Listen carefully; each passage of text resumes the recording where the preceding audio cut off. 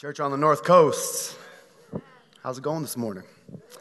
Man, I'll tell you what, I'm just incredibly blessed and overwhelmed, and I know you are too, but man, God does it over and over and over and over again. Isn't it crazy?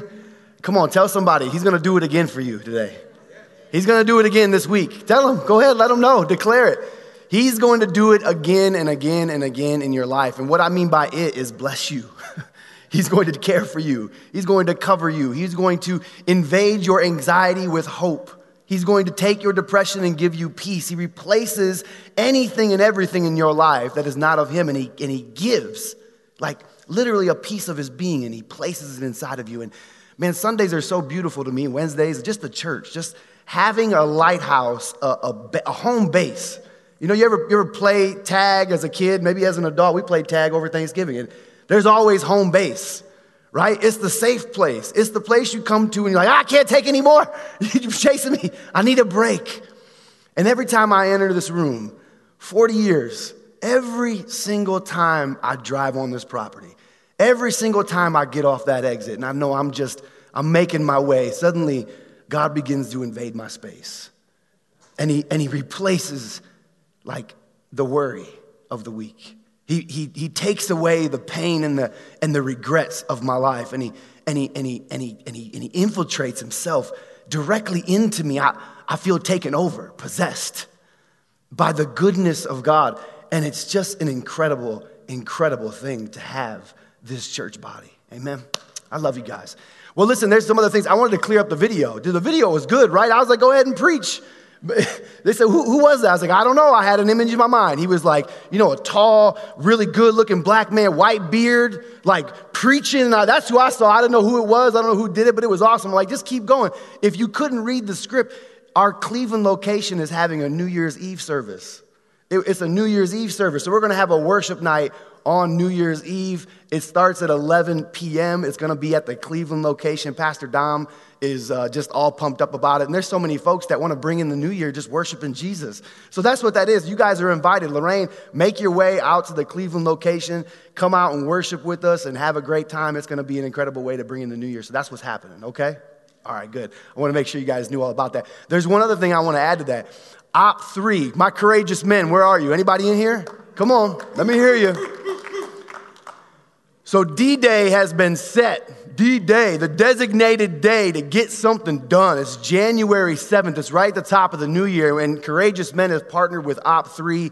Man, we're really excited about it. What this does is give you guys an opportunity of a very tangible, very approachable, systematic way to build your faith by reading the Word of God. Like, that's a pretty simple way to put it. Am I saying okay, Ken? That's a pretty simple way to say it. There's more to it, but man, this is a great opportunity for guys to finally take the step to being the man that you always known you are capable of being, right? You hit these phases in life, you're like, man, this week, this year, this month, whatever, I want to be the best version of me. And I know I need to make some changes in order to do that. I know I've got to step out of some comfort zones in order to get there. And here comes Op 3. And this is your chance to do that. So you can partner with us to be a part of that. It's an incredible opportunity, guys. So find Ken, find Nick out in the lobby. Ask about it. You can jump on our website. There's some links there. But January 7th is the date you want to circle on your calendar to be a part of that, okay? That sound good? All right, that sounds good. Hey, one more thing I want to do. Who in the room, and there's lots of you, some of you are already standing up in the back, you're ready to help me with my message today. Who in the room serves on our Connect team? Kind of the front of the house, all of our greeters. Man, you're pouring coffee out there. You're greeting new visitors. You're blessed. Would you just stand on your feet real quick, just real fast? If you've walked through this building at any point and you were hugged and you were loved and you were greeted and you were made to feel part of the family, maybe Carol poured you a cup of coffee. Pastor Skip shook your hand. Somebody asked you how you do. Can we just give them an incredible round of applause? And just let them know we love them. You guys are just so incredible. We could not do what we do without. In fact, let me say this differently. we want to do it that way. We want to have an opportunity to be able to love on people. It's one of the kindest things that I hear when people say about North Coast. Man, I always feel loved when I walk into the building. I'm never ignored. I'm approached. I have good conversations. People treat me as if they've known me my whole life. And you do that every Sunday. So thank you. I just wanted to make sure I took some time to tell you that this morning. We love you guys. Appreciate it very much. All right, who's ready to get into the Word? You guys ready? There's a story in the Bible about a man named Jonah. You guys have probably all heard it, or maybe you haven't. I'll tell a little bit of background about it. It's a pretty cool story. It's a redemptive story. You know, my message is titled, Don't Call It a Comeback.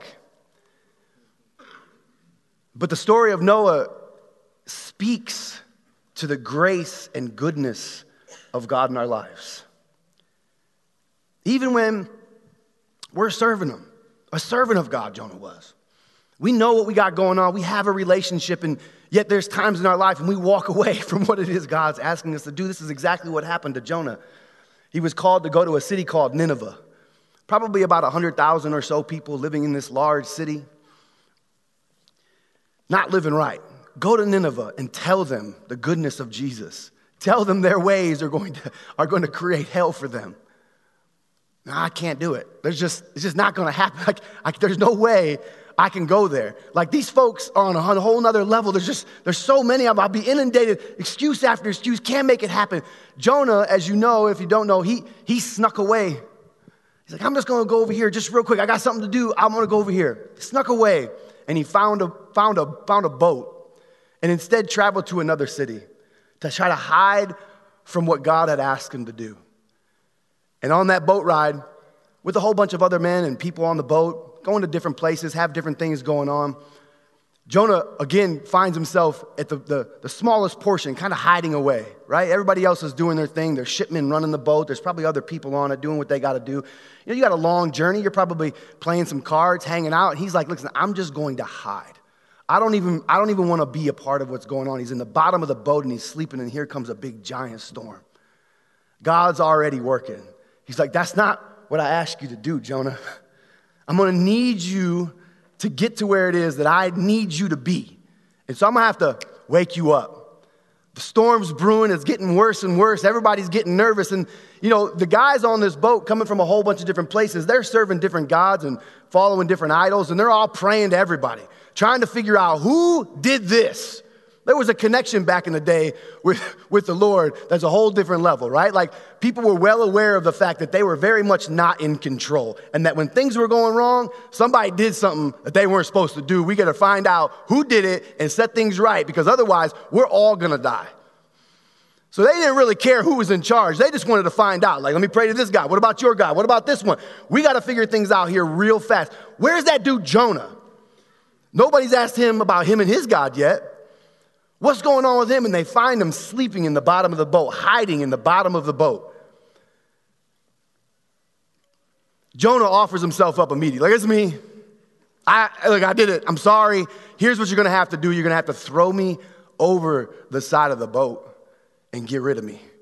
It's my bad. Like, I don't want everybody else to have to die. Just get rid of me. Everything will be fine once that happens. And here's what's crazy. I read it and I'm thinking to myself, like, I think of a sailor, especially in those days, and I think of a rough, gruff, like, bad type of guy that would probably just be like, okay, sure, gone. Problem solved. Let's move on with our day. They weren't that group. I don't know why. I don't know how, but they were like, no, listen, that's not cool. We don't want to kill you. Not to mention, and maybe they were thinking, what if we do that? You're a man of God, right? If we do that, are we going to get punished? Like, so maybe there was a little bit of selfish intent there, but either way, it was a very difficult decision for everyone to decide to throw Jonah over the side of the boat in order to calm the storm. But here comes God. He's already making arrangements to put Jonah in a place, a very difficult place, to rearrange his mind, set him straight, and enter into the grace and goodness of Jesus. How many of you guys know that there's often times in our life when, you know, we're deciding not to do what it is we're supposed to be doing, and yet here comes God. He arranges situations in our life that at the time seemed daunting and overwhelming. At the time, I'm sure Jonah is starting to feel very, very hopeless, like this is it. I turned my back on God, and now here comes my fate, to drown in a storm. In Jonah 1, it says God made arrangements, though. He arranged for a fish, a whale, a mammal, to come along and scoop Jonah up out of the water and put him in his belly. The wildest of scenarios, the wildest of possibilities taking place at this point. Jonah flopping around in the water, and here comes this giant whale. Takes him in. And now Jonah is in the belly of a whale for 3 days and 3 nights. I don't know what the first few minutes were like, other than just sheer and utter terror, confusion. A lot of seaweed and who knows what just all over the place. But if it were me, I think I would begin to think to myself, this is the end. This is the worst day of my life. This is the most hopeless I have ever felt. There is nothing else that I could possibly do to make this day any worse. When you hit rock bottom like Jonah did, there's really only one left thing to do, and it's to look up. It's to begin to pray. It's begin to seek the face of God and ask, Lord, what is it that you need of me? What can I do to escape this feeling of hopelessness and despair? Because I'm now sitting in the belly of a whale. I'm now sitting in despair. I've lost my job. My spouse has walked out. I've lost a loved one. I have nothing left. And if you don't intercede, my life is over. Jonah knew the first thing he had to do was look up. Now, the funny thing is, I know praying is what we're called to do, and the truth of the matter is that I think about it often, and God's power amazes me, and then I realize, I'm like, you don't need my prayers. You can do anything you want. It's not like, unless I pray, God won't do miracles. Like, he's God. He's doing what he wants, when he wants, where he wants, how he wants. It's happening. But God's got a plan. God wants your prayers. He wants to hear your voice. He wants to feel you crying out to him in order to connect you with the plan and vision and understanding of what it is now he's going to have you do. Your prayers matter for many reasons. But Jonah's connection with God at that very moment began to loosen his mind in understanding that, Jonah, there's a plan. I have one for you. I have not left you. You're praying to me, and that's the first step. You're hopeless, but there's a small little glimmer left somewhere deep down inside that made you say, I know that if I begin to cry out, if I begin to look up, if I begin to pray to the Lord, to share my care, to share my heart, to share my despair, that something inside my belly tells me that he's got something left for me. Mark 9:28 and 29 says that the disciples privately asked Jesus, why couldn't we drive that bad spirit out? And Jesus answered them, this kind can only be forced out by prayer. You know those kind of problems in life when, Mr. Fix-It, mansplaining comes around, and I'm like, here's what you got to do, and here's what happens. And if you do this, then this will take care of that. And we all want to solve our problems, but there's some things in life that just can't be explained and fixed with words. Sometimes there's pains and there's hurts and there's decisions that are made. There's circumstances that take place that nobody, I don't care how good of an orator you are, how deep your knowledge of the Word of God is. We know that there are some things in life that only prayer can fix. This is exactly where Jonah found himself. In a place, in a problem, and in a situation where only prayer could fix what was taking place in his life. Number 2, you got to pray passionately. Man, come on. Like, you know how you separate the difference between somebody who is dealing with some things and then they're dealing with the thing? It's pretty easy. It's the volume of their prayer. It's the expression of their prayer. I've had a bad week. I had a great week. I've had a bad week. We've all had bad weeks, right? And suddenly it's like, man, he must be dealing with us. I see him up at the altar. He's worshiping. He's praying. But then we've had some bad weeks, some really bad weeks. That looks a whole lot different, right? Like here I am having the first bad week, and I'm like, oh man, I'm here. I might have some tears. I'm worshiping Jesus. You're so good to me, and I'm into it. But then there's those moments of bad weeks when that looks a whole lot different. Like the kind of problems that only prayer will fix. Now I'm here and I'm, Jesus, help me, Lord. Because the desperation of the attack of the enemy on my life, the pain that I'm dealing with, the hurt, the struggle, the loss, it requires every part of my being. I'm crying out, God, please save me. I'm desperate. I've got nothing left, and if you don't do it, nothing will save me. I know you felt that pain before. We all have. The volume and the passion of our prayer matters to God. It changes the atmosphere in our life. The communication level begins to heighten. And now God infiltrating the issue in his life and Jonah's life at that very moment. Because don't tell me he was in the belly of a whale, not screaming and going crazy. That's what was happening. I was not there, but there is just no way that you're not freaking out. That those prayers weren't filled with a certain type of passion never felt by him or anybody else ever. You are now in the depths of the sea inside of a whale. You are screaming, man. Those life's moments require passionate prayer. Identify the cause of my hopelessness. Man, it's so important we understand what's going on and why we're dealing with what we're dealing with, because there's a reason.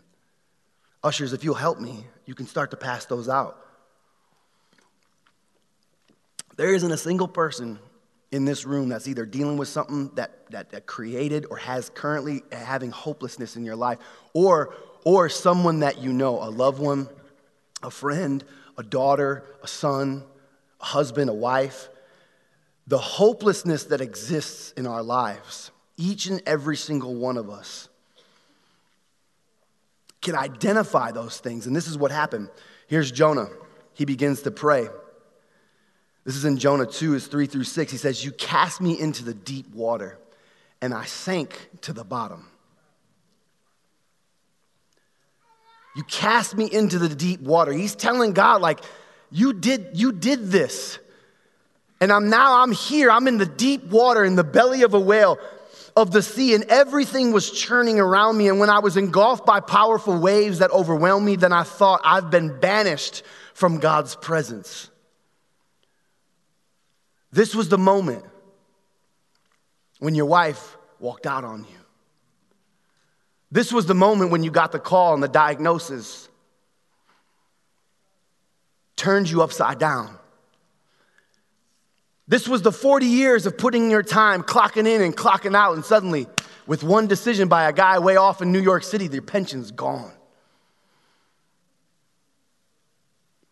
These are the moments in your life when there's nothing left. You have no understanding. You're left thinking to yourself, God, where are you? Are you even here? Do you even care that I exist? I feel like I've been banished from the presence of God, and this is exactly where Jonah is at. And I'll never get to see your holy temple again. I was scared to death, afraid I was drowning with water choking me and seaweed wrapped around my head. The moment that I'm feeling that choking, overwhelmed, incredibly lost feeling in my life, I kept sinking down to the mountains that rise off the ocean floor. I felt locked in a prison forever. On this paper, there's eight feelings of hopelessness that you're either experiencing or have experienced or know someone who is experiencing. And what I want you to do is look at them and think about them. And there's a little checkbox there. I want to identify the reasons that I'm feeling the way I am. There's a good reason for it. The first one, I'm feeling in over my head. Jonah said, you cast me into deep water. I'm beyond my capacity. I went too deep. I tried too hard. I went out of the plan of God. I spent way too much. I thought I was doing what I was supposed to be doing, but now, man, I'm overwhelmed, and financially, I just can't take it anymore. I bit off more than I can chew. God, I'm overwhelmed. I'm in over my head. Feeling I've hit rock bottom. I've hit the bottom. I sank to the bottom of the sea, Jonah says. I'm at an all-time low. This is one of those days, man, when your girlfriend calls and she's like, look, we're done. We're through. I don't want to talk to you anymore. I'm left. I'm alone. I've hit the bottom. Feeling out of control or powerless. Jonah says everything was churning around me. Could you imagine? Have you ever gone for a swim in Lake Erie when the waves are chopping just a little bit?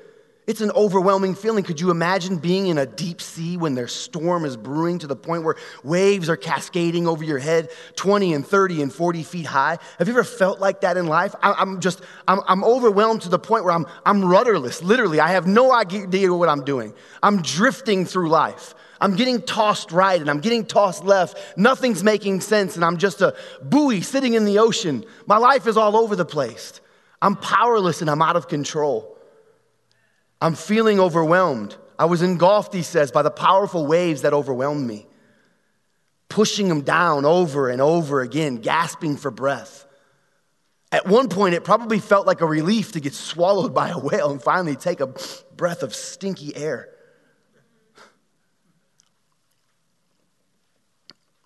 Feeling rejected or lonely. Man. My wife and my kids went out of town last week.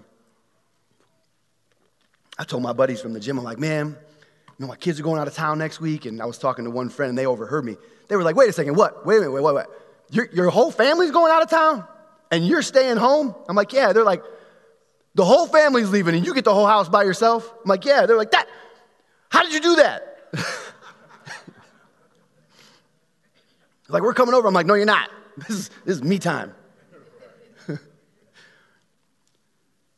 And even though I know they were just a little ways away from me, man, I can't imagine what some of us has felt like in those moments of being lonely. I sat in my house all by myself with, I thought my dogs were keeping them company, but I'm like, yo, I'm lonely. I want my family back. Remorse and regret. That feeling haunts us. The decisions that we've made in the past, the secrets that some of us will take to our grave, that we have to live with every single day, the regrets of the past lives that we've lived, feeling trapped. Oh, I'm in this position, I have no idea how to get out. I've accepted terms and I don't know what to do. I feel trapped. Man, what about fear? Fear is a crushing feeling. It freezes you. You literally don't know what to do with yourself. The worry, anxiety, and doubt that come from a spirit of fear are absolutely terrible.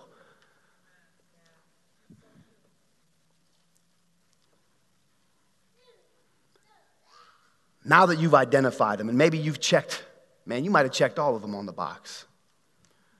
But surely there is at least one on there that you have felt, you're feeling, or you know someone that is dealing with it. And it's important that you check one. Or all of them. Because a major obstacle in getting to where it is God wants us to be is the inability to acknowledge where we are. To recognize the issues that we're currently dealing with, the places that we're currently in. And in order to overcome them, we have to acknowledge them. And now that we have, let's work on them. What do you say? All right. Now we know what we got going on. We can ask for help in a very specific way. God, I deal with fear. I'm afraid to make this move. Everyone's telling me that if I do this, this will help me. This will take me to the place I want to be, but I'm gripped by fear. I can't move. Because if I do it, then what will happen to this? And then if that happens, then what will happen to that? Then the hyperventilation starts, man. Like, look, if you don't deal with it, you don't deal with it. But if you've dealt with it and you deal with it, then you know what I'm talking about. Anxiety, depression, worry and doubt. It's a lie from the pit of hell, and it is evil. It'll grip you like something that never gripped you before. Feeling overwhelmed, not sure where to go, feeling rudderless, like you have no idea what your purpose even is. Could you imagine? I can't. I know you can. Those are rhetorical questions. My humanity shares your humanity. It's our blood-bought saving grace, Jesus, that we also share. That's why we teach and we preach, to bring the good news, to oppose the lie of the devil, to ensure that the steps that we're taking are ordered of the Lord and we're moving into them. That's why we are a community of faith. That's why we come here on a Sunday. That's why we come here on a Wednesday, to remind ourselves that we are blood-bought, that God is for us and he's not against us, and that the lie of the devil doesn't exist when the presence of God is in our life.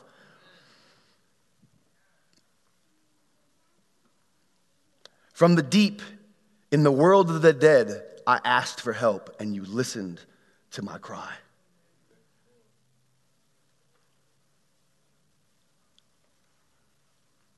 I love when we begin to pray back the word of God. In my moments of despair and rudderlessness, fear and doubt, overwhelming, the easiest, best way to turn the ship is to begin to pray back the word of God. I mean, just go to Psalms, crack it open, and start reading. Just read it back.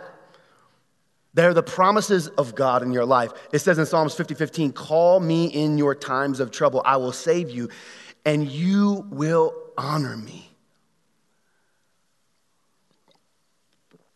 Number 5, focus on the goodness of God to me. And I love this. I say it all the time. Renew your mind.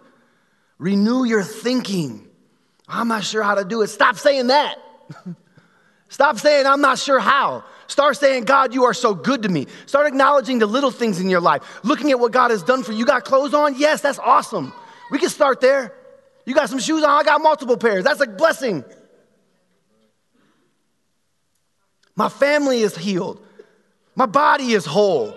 I drove here in a car today. Man, shoot, if I didn't have a car, I had bus fare. I made it. I've got food in the cabinet. I've got friends I can call on. I'm breathing air. If that's all you got, whoo, thank you, Jesus, for air. Put the goodness of God on your lips and begin to speak it. Begin to praise it. Begin to worship it. Here's how you can do it. Get real specific. Speak the goodness of God in your life. Shelter in the storm. I am whole. I am blessed. My family is happy. God, I thank you for your joy. I thank you for your peace, your patience, your mercy. Number 6, reject false fixes and accept God's grace. Man, there's so many false fixes. You know, I hear some people sometimes talk about, man, I just need some shopping therapy. I need to go out and just buy some stuff, make myself feel better. I gotta go visit Target, just smell the things. That'll help. Get a Starbucks and buy a bunch of junk I don't need. I just got to hang out with my boys just for a few minutes. If I can just go from here and be there, that'll fix me. That'll be what I need. What happens? If I just take one hit, it just calms me down. A couple drinks at the end of the night, it's just the way I decompress. I got to get back to work. Like, you don't understand. It's what makes me tick. I got to put more hours in. If I can just accomplish this one task, everything will be all right. We know where that goes. You just become a workaholic. You just become a shopaholic. You just become an alcoholic because there's never enough. The false fixes that this world provides can never replace what Jesus gives. And it'll only cost you everything. It'll only cost you giving up every single thing that you have in this life. Suddenly the things of this world grow strangely dim. And I can't comprehend why when I'm in my vehicle and I drive past a shopping center, why it's so full. Like, what could you possibly need again today? As I pull in and just park my car and go in and get something else.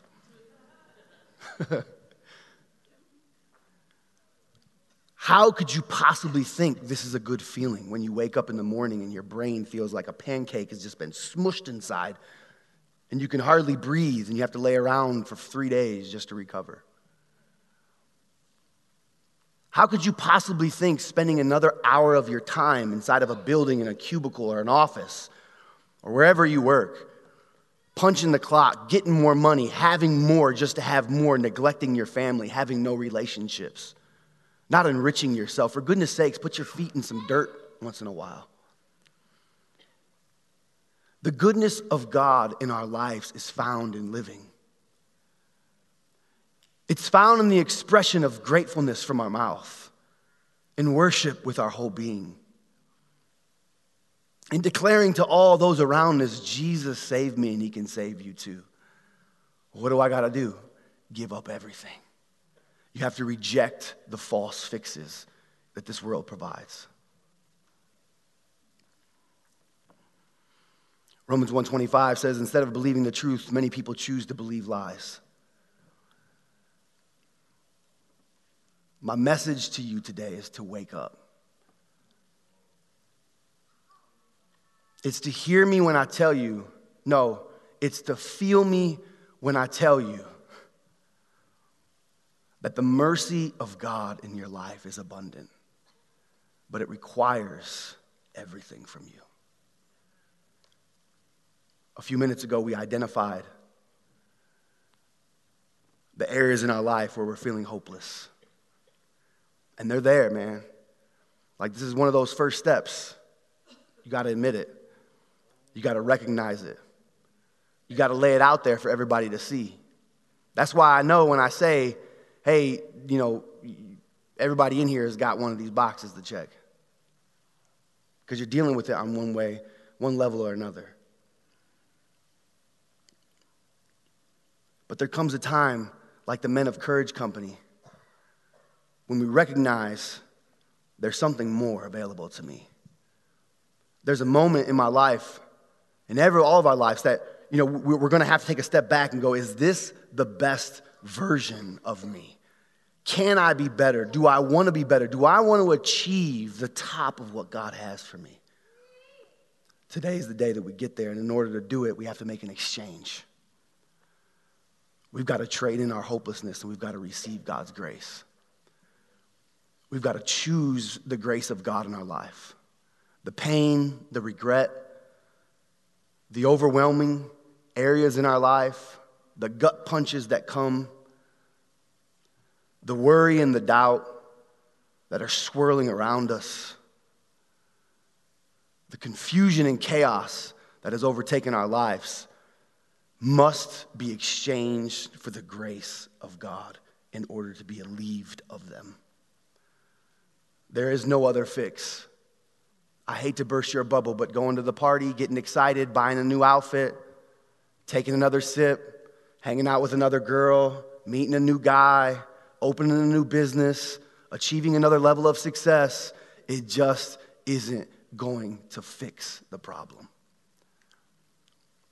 The good report of the Lord exists in one place only. It's in his grace. It's in his mercy. It's in your surrender this morning. I want my pastors to come up and help me. Did you have those designated? My pastors, if you would come up and help me. Philippians 3 says, we put no confidence in human effort. Instead, we boast about what Christ has done already for us. The hundreds in the room and the people watching online today, I want to leave this place and boast to the world about the goodness of God in your life, but it's going to require you to make an exchange this morning. Are you willing? Are you interested? Let me entice you a little bit further. It says, you, O Lord, have saved me and brought my life back up from the pit. Let me put a period on it. Jesus, the King of Kings, Yahweh, the Lord of Lords, is your Savior. I am not your Savior. You are not my Savior. Man, listen, sports are not your Savior.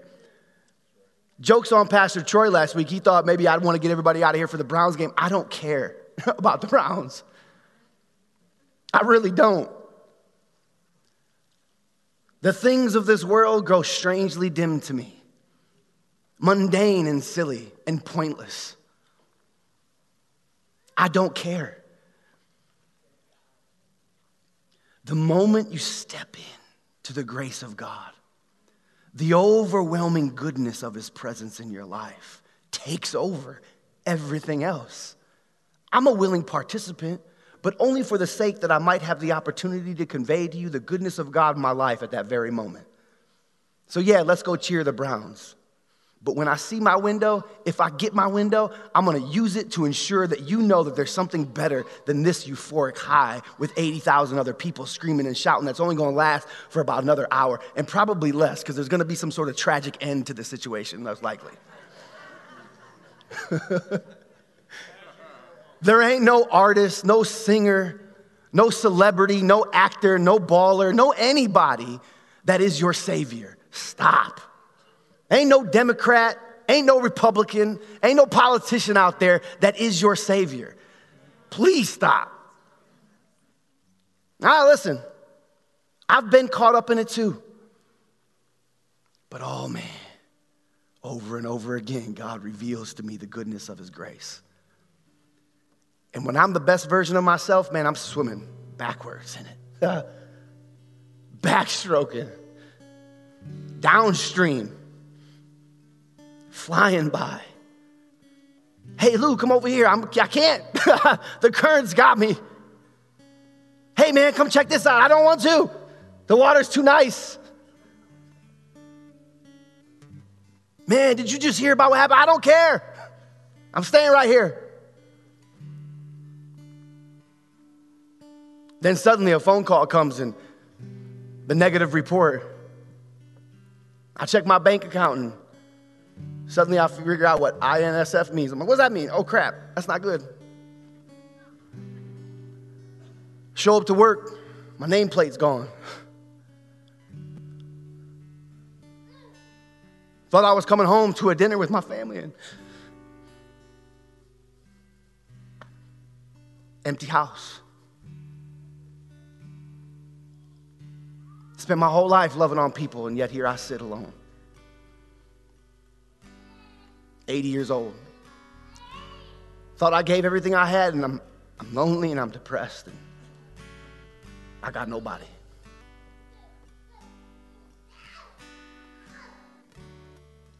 It's in those very moments that we have to exchange the lie of the devil for the grace of God. We have to put the praises of God on our lips.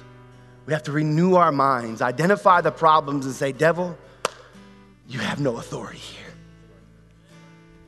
Suddenly those prayers of, oh, Jesus, you're so good, and I'm so glad I came here with my family today. I'm such a good person. You start to acknowledge what's really going on in your life, and it changes things. Suddenly those prayers of, oh, yay, and God help me with this, and now I lay my head down to sleep. I pray my Lord to soul to keep. I declare the goodness of God in my children's life. Devil, I rebuke you. You have no stronghold here. Forever and ever they are blessed. I rebuke sickness over their life. I declare them whole emotionally. I refuse to accept the report of the doctor. I only look to you, Father. I reach up to you alone. I put my blinders on and I declare, Jesus, that you are my Savior. And there is no one, nothing that can replace it. God, I exchange my worry and my doubt for your grace. I exchange my pain and regret for your grace. God, I give you my sickness for your grace. I give you my confusion, my out of control thoughts for your grace. God, I replace every part of my life with you and your grace.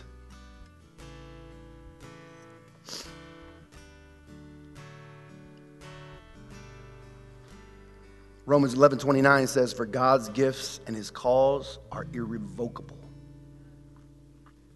Irrevocable. That's a big word. I had to look it up.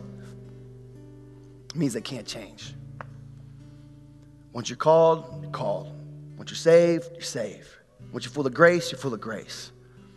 And God has done that for every single one of you in this room, online, in this world, all across the globe. But in order to live it, we have to exchange it. In order to receive it, we've got to give him our pains. All of them. Every last one of them. And choose the grace of God. If you're ready to choose grace this morning, stand up on your feet with me.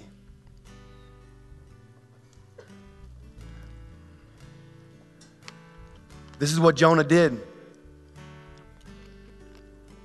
He exchanged the chaos in his life that he caused. Somebody hand me a tissue, man. I am like going crazy up here. Clarence, I need you back, man. Fix the knee. Let's go.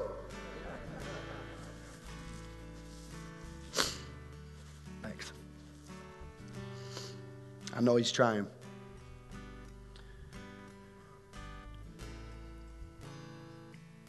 How many of us know, man? It's like you look at these things and you can quickly slip into some regret, right? Like, I caused, almost all my problems. Like, there's a few here and there where like, hey, look, that ain't nothing to do with me. I didn't do that. But man, by and large, I am my biggest problem. Right? It's crazy. Even that, though, like, that's exactly what he gave us. He's like, it's fine. I know that. I knew this. That's why I died, man. That's the whole point. So I'm trying to tell you all this time. That's why I had to flip the script and send my son to die for you, because you can't get out of your own way. So I'll get out of the way for you. I just want to exchange with you all the negative things in your life so I can give you all of my goodness. But it's an action item. It's a verb. I love the floaty. It makes me feel good. I feel Holy Spirit all the time, and it's great. I look for it. I channel it. I'm like, Jesus, come on, let's go. I love that. But there's nothing more powerful than stepping out of your comfort zone, physically. Stepping out of your comfort zone and matching those things together. Because it doesn't just declare to yourself that you're making changes. It declares to everybody around you that you're making changes. And then things start to change in your atmosphere.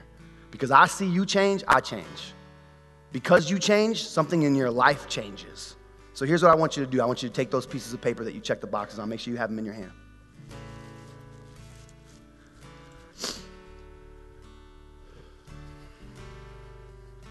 My right side. You guys are going to be my right side. I know I'm not doing it the correct theater way, but you're my right side. Makes it easy for me. Y'all want to make a change today? The boxes that you checked on those pieces of paper, you want to get rid of them? Because I really don't want you to walk out of this building with them. There's no reason to, I should say. So here's your opportunity to do it, and I'm going to ask you to do something physical. I know people don't like to do it, but this is the day to do it. Just get it over with. Rip it off like a Band-Aid. Take that piece of paper, find one of these anointed people up here, and I want you to exchange that piece of paper for what they have in their hand. And I want you to understand what you're doing here isn't just a physical act, it's a spiritual one. It's a defiant act against the lie and enemy of the devil. To tell him that I will no longer live with this pain, with this regret, with this hurt, I'm going to exchange it for the grace of God. Today, December 11th, 2022, I choose grace. I choose grace today. If you're ready to do it, come up here and grab one of those stickers. Come on, come and do it. Middle section. Listen. Today is your day of salvation. I'm not just talking about your eternity. I'm talking about your life. Your life. This is going to be the best year of your life, and it's because you're going to do something about it. You're no longer going to live passively, waiting for a check to show up in the mailbox. You're going to go get your tail to work. You're no longer going to be looking for your miracle. You're going to change your eating habits. You're no longer going to just try to work out your relationship. You're going to pick up the phone and you're going to say you're sorry, and I don't care what for. Just say it and do it, and then love them and cry together. And let Jesus do the rest. You want to change that today? Then make a move and exchange that for grace this morning. Come and do it. Come and do it, and do it quick. Hand it to him and give him the sticker and hand it back to him. Put it on him. Put it on. We'll pray here in a minute. Put it on him. Exchange it fast so everybody can get it. Come and exchange it. Come and exchange it if you haven't already. Come and exchange it already. This side, come and exchange it already. Come and exchange it. Don't wait. Don't sit there. Come and exchange it. Declare today that today is the day the Lord has made, and I'm going to live in the peace and resurrection power of Jesus from here forward. Make a statement. I choose grace today and forevermore. Hallelujah. Put your hands together. Come on.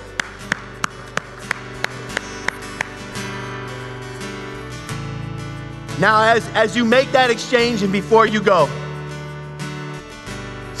if you're here today and you've never met Jesus and you don't even know what grace is, you don't understand it, you're not sure how to use it, you're not sure about what I'm even talking about, or who is Jonah? If you take anything from today, take this. You have a maker, you have a creator, and he loves you, and he wants to know you. He wants to have a relationship with you. He wants to turn your world upside down. And all you have to do in order to meet him is accept him as your Lord and Savior. Just tell him, Jesus, right now, tell him, Jesus, I accept you as my Lord and Savior. You alone are my Savior, and I will worship you for the rest of my days.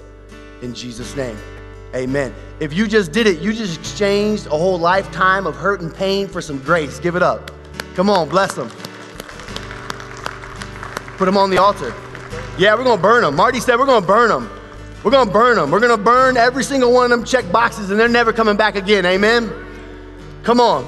Listen, Merry Christmas to all of you guys. Be here. Invite somebody to church this coming Sunday, Wednesday, and get here and worship the King. Amen? Be blessed. Live right. Love everybody. Pray hard. We'll see you again here real soon.